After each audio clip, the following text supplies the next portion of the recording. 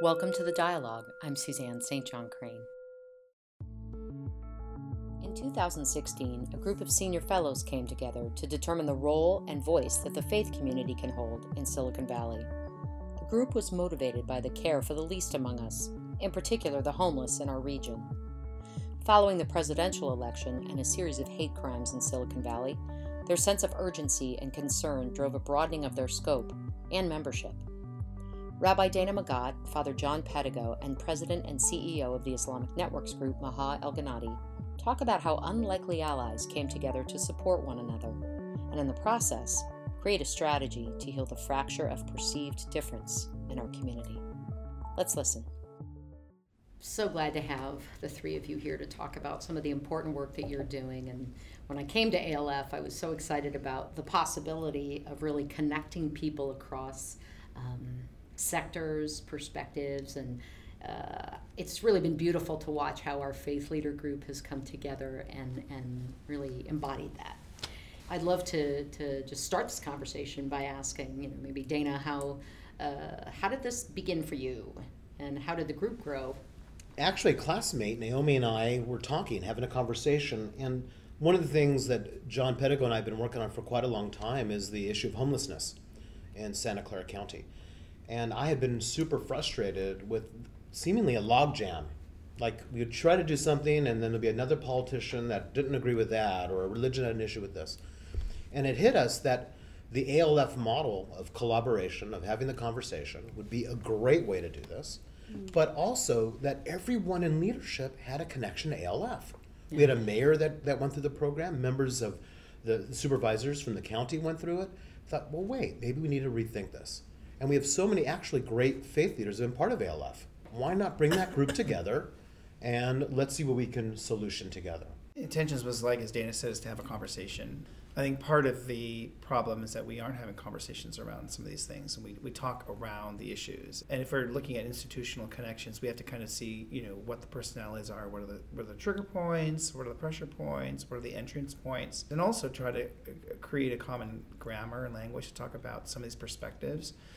Because if we wait for a political solution or policy solution, driven by an elected official, things aren't going to move forward. But faith leaders are in the community no matter what, and they're geographically bound and they're connected. They aren't answerable necessarily in the same type of way that a politician would be, that allows us to kind of speak with a certain authority around homelessness, around a bunch of other issues. And I love, Maha, seeing the group grow. It's been nice to see not just, quote, faith leaders by definition, right, but folks that are committed to a compassionate Silicon Valley. What's your experience been? I think the group had been around for several months before I joined. And I really like it because I'm around other people of faith that are doing very important work. My main interest is dealing with bigotry.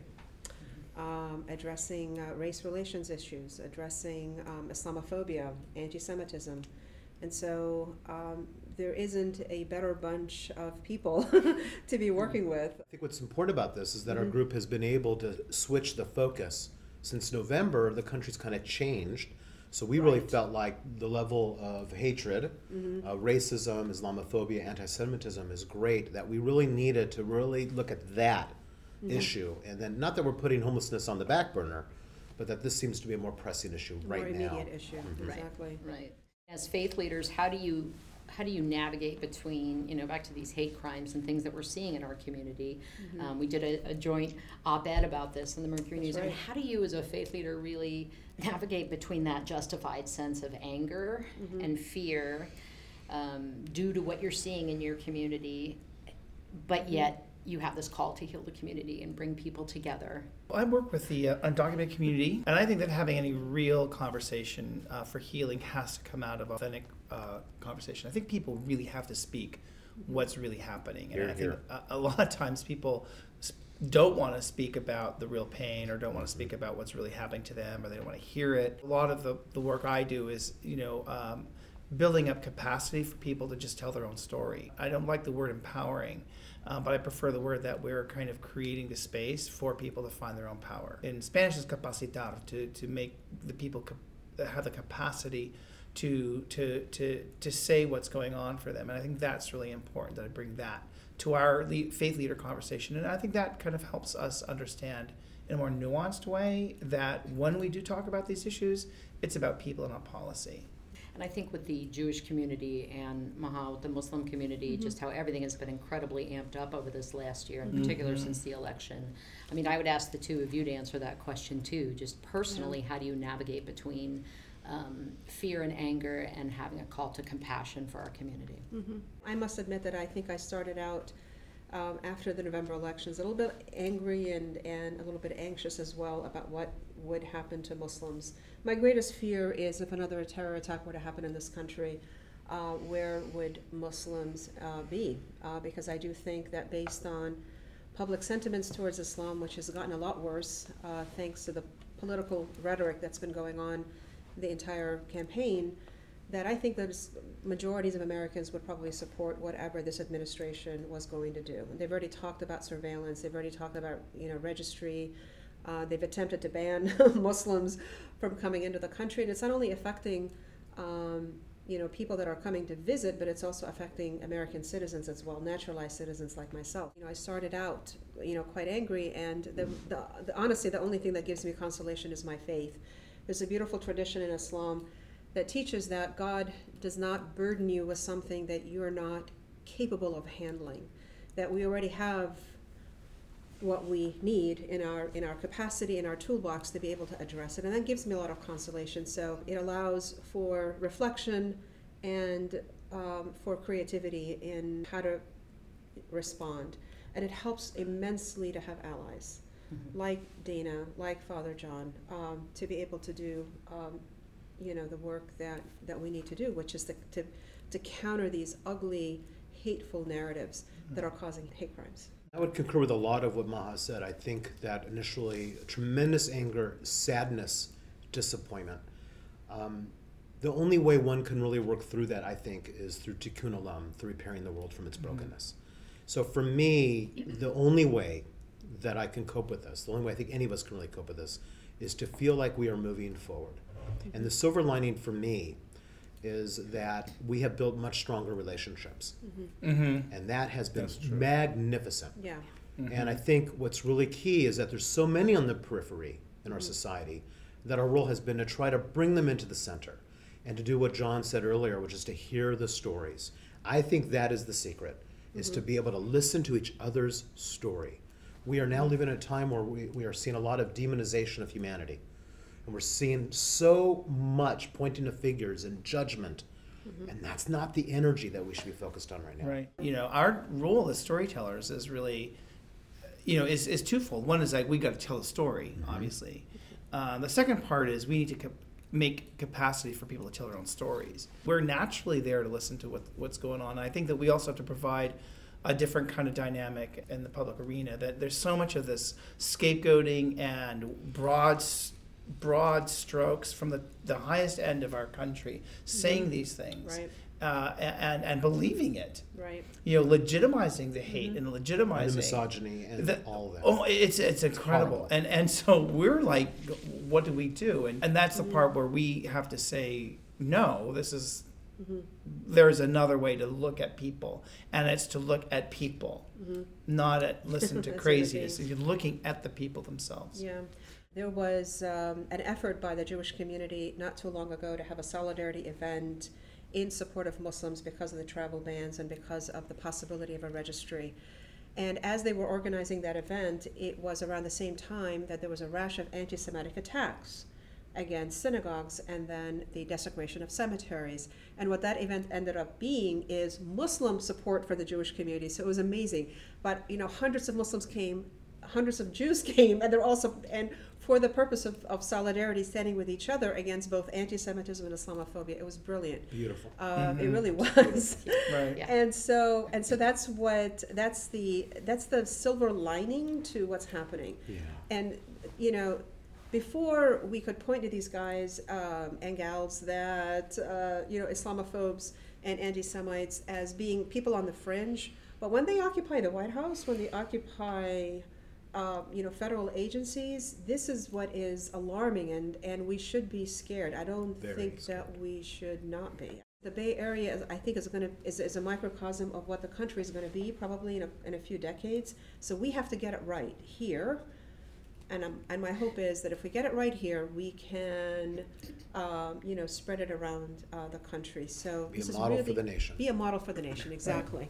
They're giving this really unhopeful cast of where this world is, and therefore you have to be afraid, and you have to trust in the power of the gun. You have to trust in the power of a police state. You have to trust in the power of authoritarianism. And I think we're going, oh my Lord, that's not. We don't live in a frightened world, and so. I mean, that's the weird part about the whole thing. And that to me is just so offensive. Mm-hmm. So, to that point too, John, and you mentioned it earlier, I mean, it sounds like we need a new language almost and a new strategy in how we communicate with, and it reminds me of the living room conversations and some of the very, frankly, ALF-y kind of things that are starting to happen, where folks are saying, I want to go to red states or I want to go to blue states and I want to learn, I want to listen. I caught the end of a Sheryl Sandberg interview yesterday about her new book on grief, and she explained it very well that, unfortunately many of us know what it's like to be in deep, deep grief about something. And she said, I lost friends. People didn't know what to say to me. They didn't know how to talk to me. And she started giving advice on how to talk to her. And it sort of feels like we're in this place of how do we have a new language when there are assumptions and perspectives and red and blue and us and them rhetoric. It's so in our face. What is that new language? I think it has to be inspirational and evocative. I think we have to evoke the goodness within ourselves, and we have to inspire people to aspire to that kind of what you're working towards. I mean, that's how I see it out of my faith tradition. I think it comes out of our Jewish roots, is that it's prophet offering a different type of Jerusalem that's built on justice, that's built on equity, that's built on brotherhood, sisterhood, that's built on forgiveness. It's not this kind of weird kingdom that brought captivity, that brought exploitation, that brought violence, that brought repression. I think that even while it's going on, the prophet's job is to speak of a different vision that is true, that's completely possible through human cooperation. But that's kind of how I Absolutely, and I think the goal would be one of shalom or salam. And from a Hebrew place, shalom doesn't just mean peace.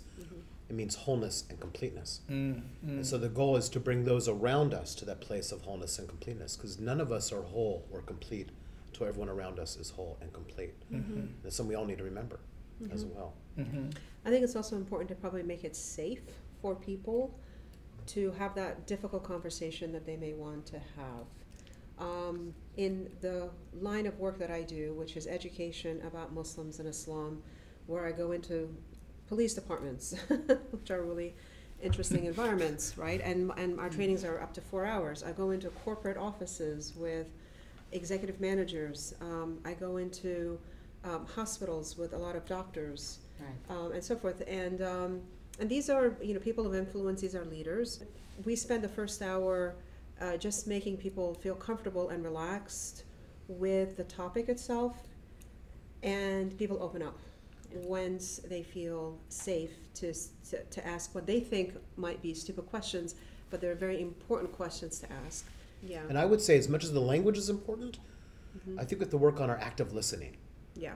I really wish we could all just listen to one another and not be thinking about the answers we're hearing someone else speak to us, but to really hear their truth. Yeah. I think that's the thing that ALF has really helped for me. Is I've known that personally that's what you have to do, but I think what ALF has helped me is figure out how that works operationally Nice. And programmatically. I think that to me is the value add of going through the fellowship and figuring out how to change the culture of, like I do community organizing and policy, to change the way we do policy by just doing a lot of listening. So And bringing people together. and bring people. So as you do really well. Well, but I've really changed how I go about and do the work. Like I have on Sundays, we have this Grupo Solidaridad, and we bring people that are doctor, lawyer, professor with, a janitor, and working with a homemaker, Spanish speaking only, English speaking only, and put them all together in these groups. And we struggle with the translation, and it would be so easy and efficient to separate the groups and then share at the very end. But I said, but that's separate but equal. That never works. And so for me, what ALF has helped me understand is that we struggle together. And if it is going to be a translation, then we struggle with translation, and people will learn each other's language. And we don't have as much content, but we have authenticity. And it may take longer, but I think the product in the very end, which is what do we believe, what do we stand by, what are we going to do together as a group, that has been slow start, but it's been a real strong finish. Takes patience. Yeah, patience. Right. One of the greatest gifts of being in the seat I'm in right now at this time has been, I think, the appetite for those deep conversations and authenticity. I was sharing with Dana, I think I'd been in the job 6 months, and then the election happened. It was like, wow. Claim. Wow, right? And this is a real opportunity for us. Yeah, definitely. What would have happened if Hillary Clinton was president? What is the opportunity in this new administration? For me personally, I think it's been very important for us to see our fellow Americans. And I don't think I personally realize the level of misogyny, of prejudice, of anti-Semitism, Islamophobia that has been underground in this country. Yeah. And the one thing this election did was very clearly bring that out. Yeah. And I'm one who advocates, I want to see free speech because I want to know exactly where those hate mongers are. Yeah. And I think that has been a huge aha experience for a lot of us. And that's the opportunity right there. Exactly. Is that I used to really struggle with explaining to people that Islamophobia exists because they just didn't hear enough about it. I'm not being asked those questions anymore. I think people, Right? people now get it. They get it. They get it. They now get it. Yeah. And that's a really good thing because then we're able to address it. Like the Catholic community itself, we have, and we always think, we have a history of being discriminated against and all that stuff. But then when we looked at what happened at Santa Clara University, with swastikas being put up on both, and then when And the voting pattern. and the voting, but the two girls from Latina girls were there at the dorm, and they couldn't go into the dorm one night right at the elections because all these kids were chanting, "Build the wall, build the wall, build the wall." They did not feel safe going into their own dorms. I was at the YMCA soon after the elections, and this person said these things using a racial term, Chinaman, which I had not heard, and I'm half Asian, and I hadn't heard that term since a little kid. He wasn't referring to you.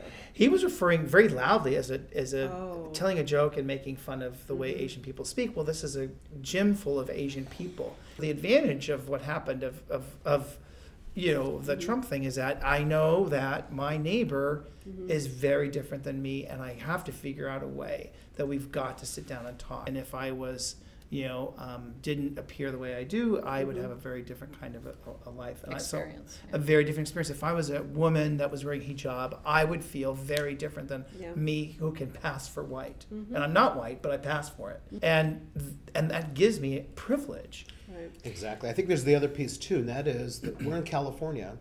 I'm not going to talk about the bubble stuff because I think it's kind of Michigan craziness. It is. But the reality is that we do not hear the stories of those in the Midwest or the South that we needed to hear. Yeah.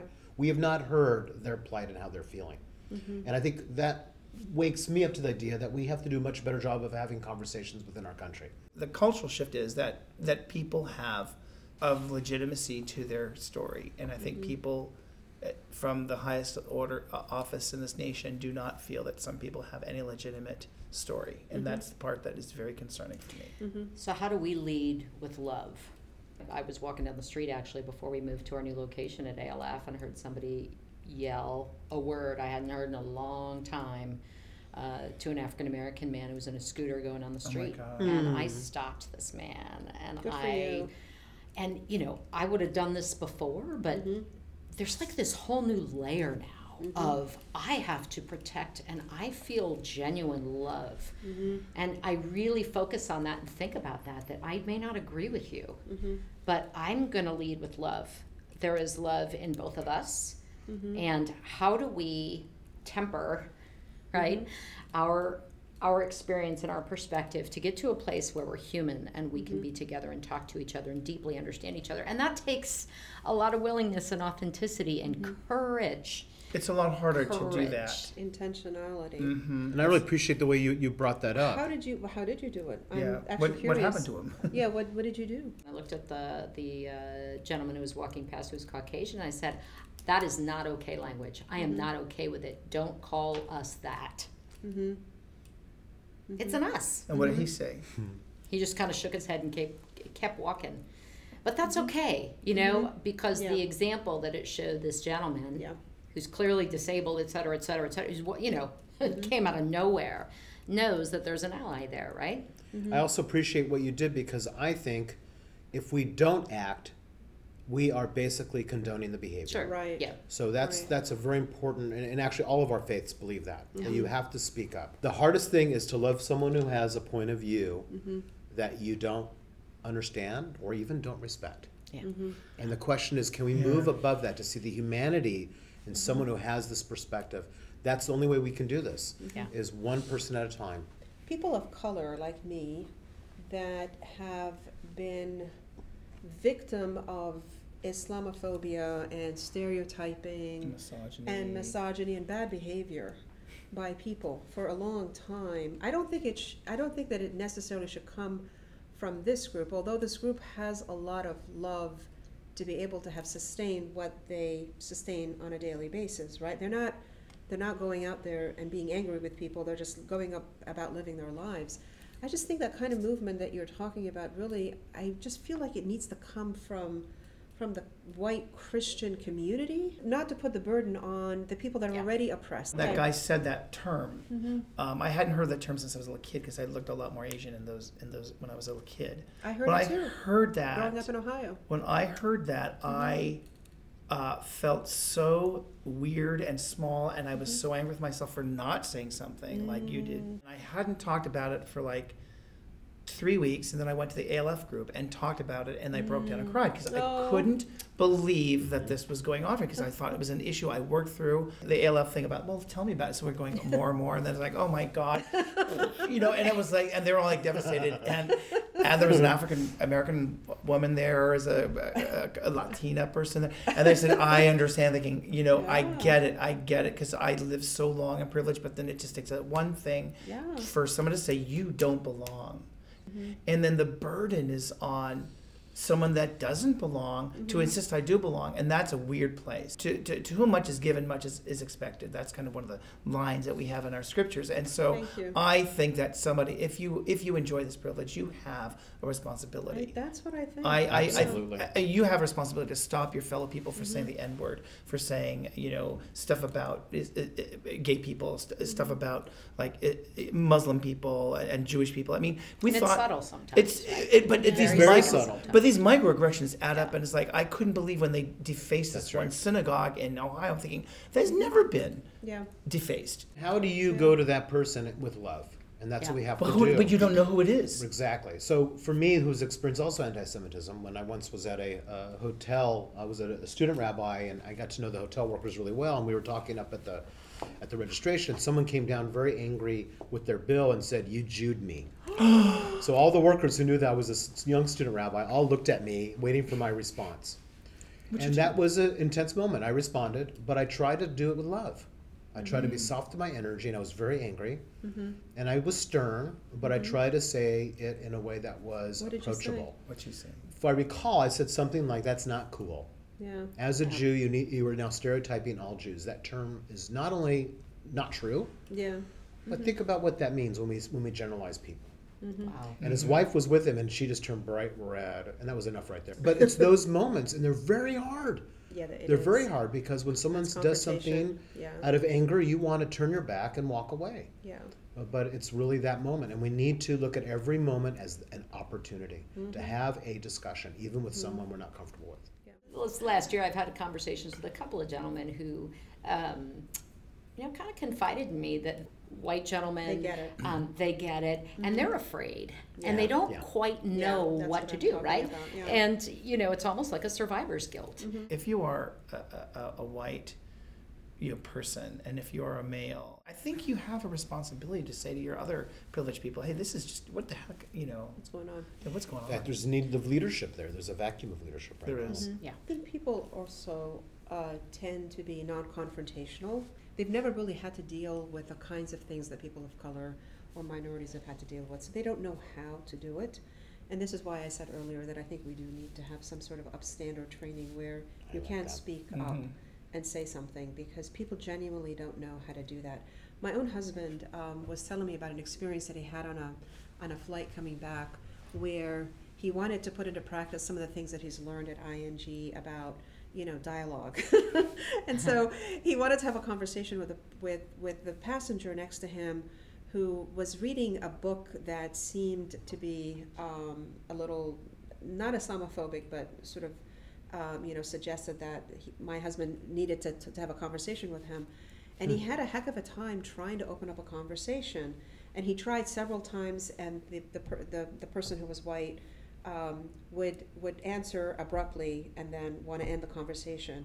And it took my husband like 3 or 4 attempts before the guy opened up. And it was an amazing experience, because this guy told him that he was the first Muslim that he's ever met, that he's ever actually talked with, and he learned so much from having talked with him. And my husband was able to engage him on the book and what he was reading, and to correct a lot of the misconceptions. And my husband also learned from the experience, because this person was from the Midwest, was a farmer, and had never really talked to a person like that either. But what really surprised, my husband is an engineer. He works here in the high tech, does a lot of things, and I didn't realize when he was telling me that he didn't know how to start a conversation. I'm like, are you kidding me? You don't know how to start a conversation? He's You an met my engineer. husband. Yeah, he's You met my an husband? engineer. He's an engineer. He said, but he's a sweet guy. And he said, you need to do training on how to open up a conversation, how to have a conversation with people. But how do you train other people to be as Yeah. curious? I think that part of the tension that I experience from the top of the nation down to the bottom is that people already know the answers, and they're going to say things that will kind of sustain their particular belief. What we're talking about in a faith piece, the interfaith work that we're doing is always starting from the place of curiosity. And so you start a conversation by asking a question. Like, I'm sure your husband says, what is this book that you're reading? Yeah. What is the thing that you believe? I sometimes wonder if in this society that we've done such a number on religion because of fundamentalism in our country. Yes. Yeah. And I think we've definitely. destroyed all the nuances of religion. Absolutely. If you think about it, that there's so many beautiful nuances. I love learning about other religions. Yeah. How do we create that sense of curiosity in people? Yeah. Yeah, I might form a relationship with 2 people, one in ALF and one outside of ALF. One in ALF is Mormon, this great guy. And really, I want to know more about the Mormon thing, because I said, every Mormon I knew has been a great person, but I've heard all these people saying negative things about Mormons. I says, that has never been my experience. I've always felt Mormons are really great people. I mean, their theology, what I read about it, is not where I stand on things, but it's just fascinating to understand as a culture. So it was really great to kind of enter into that conversation. Another guy that we haven't had conversations with in our interfaith work is with evangelicals that tend That's to be right. a little bit more black and white That's about right. their reading of Right. scripture, their perspectives. But I would say that evangelicals, their approach to certain things is very similar to Muslims in terms of the way they read sacred text. So to me, it's like, and it's not about, let's not talk about theology, let's talk about what your experience is through your experience of dealing with whatever your sacred text or the sacred is in your life. I think that allows us to kind of step back away from who's right, who's wrong, to do that, because I could see where I think Jews and Muslims are all connected to to our understanding of Christianity, but so are evangelicals and Mormons. So how do you Absolutely. take that example, right, and translate that into politics? Yeah. Right? Oh, Oh. well. I don't know. It's a work in progress. Dun, dun, But truly, dun. what are the common threads, right? It is a curiosity. It's questioning. It's listening without judgment. But there's this other Hard piece, to do. But, and that is, yeah. do I see the value of another person? That's true. And my problem that I see, or the problem that I've witnessed, I think we all have, is that we really judge a lot. We don't see the value of that guy picking up the garbage. We don't see the value of all the different layers of our society, all the people that contribute. And every interaction we have, we should look into the eyes of that person as if we are looking in the eyes of God. And what's also interesting is that every one of the world religions believes that's what we need to be doing. You asked that question about politics. I would say, when we're talking about minimum wage, for instance, in our community, a person that works as a cafeteria worker or works in fast food is typically a woman and an immigrant and with dependents. That person at the end of their day, after paying rent, has $5 a day to pay for food. So for me, it's not a policy about, economics. It's a policy about this family, this person, Griselda, who has $5 to feed 2 of her kids. She's a single mom and she works at McDonald's. What is she going to do? Or this other lady, Sarah, that has 3 kids and a now and then partner. The question is, she has $5 a day for food for all that family. That is what we as religious people bring to the table. It's about this family. It's about this person. Politically, let's not talk about theories of like giving a bunch of tax cuts to the top and thinking that it's going to trickle down the bottom. I'm saying, fine, that's a great theory. I want you to tell me about tell me about this person. Let's start there and let's end there. And I think that's how we go about policy. Yeah. Dana, what inspires you? 2 people I'm with right now inspire me. I've been very inspired by our political leadership in this city and in this county. I'm very proud of how they've stood up with us when we've asked them to. I'm very proud of the fact that as we have more and more conversations, it seems like the circle's growing. I'm inspired that people are standing up and saying this is not okay, and that I'm looking for allies. And bringing in a rabbi and an imam to a immigrant mass and having them saying we're in this with you together, and a Black Lives person there. I just thought it was really cool. I'm really inspired by my faith. My dream is for Americans to understand Muslims and Islam for what it is and who they are. That's what I work for.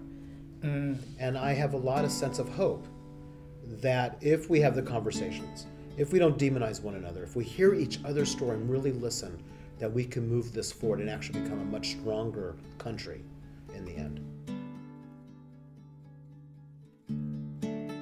ALF is passionately committed to building diverse networks of leaders focused on personal and community transformation in order to create an inclusive and thriving Silicon Valley. We hope you enjoyed this podcast and subscribe to the dialogue on iTunes or SoundCloud. Please visit us online at alfsv.org. This podcast was made possible by our Leadership Circle members, Senior Fellows Randy Pond and Lisa Sonsini, Financial Class Matchers, Darla Anderson, Class 24, Greg Avis, Class 11, Chuck Getchke, Class 10, Dottie Hayes, Class 19, Jim Koshland, Class 25, Webb McKinney, Class 15, Randy Pond, Class 17, and Steve Smith, Class 14. And a special thanks to ALF Classes 14, 15, 17, and 24 for their tremendous support of American Leadership Forum over this past year.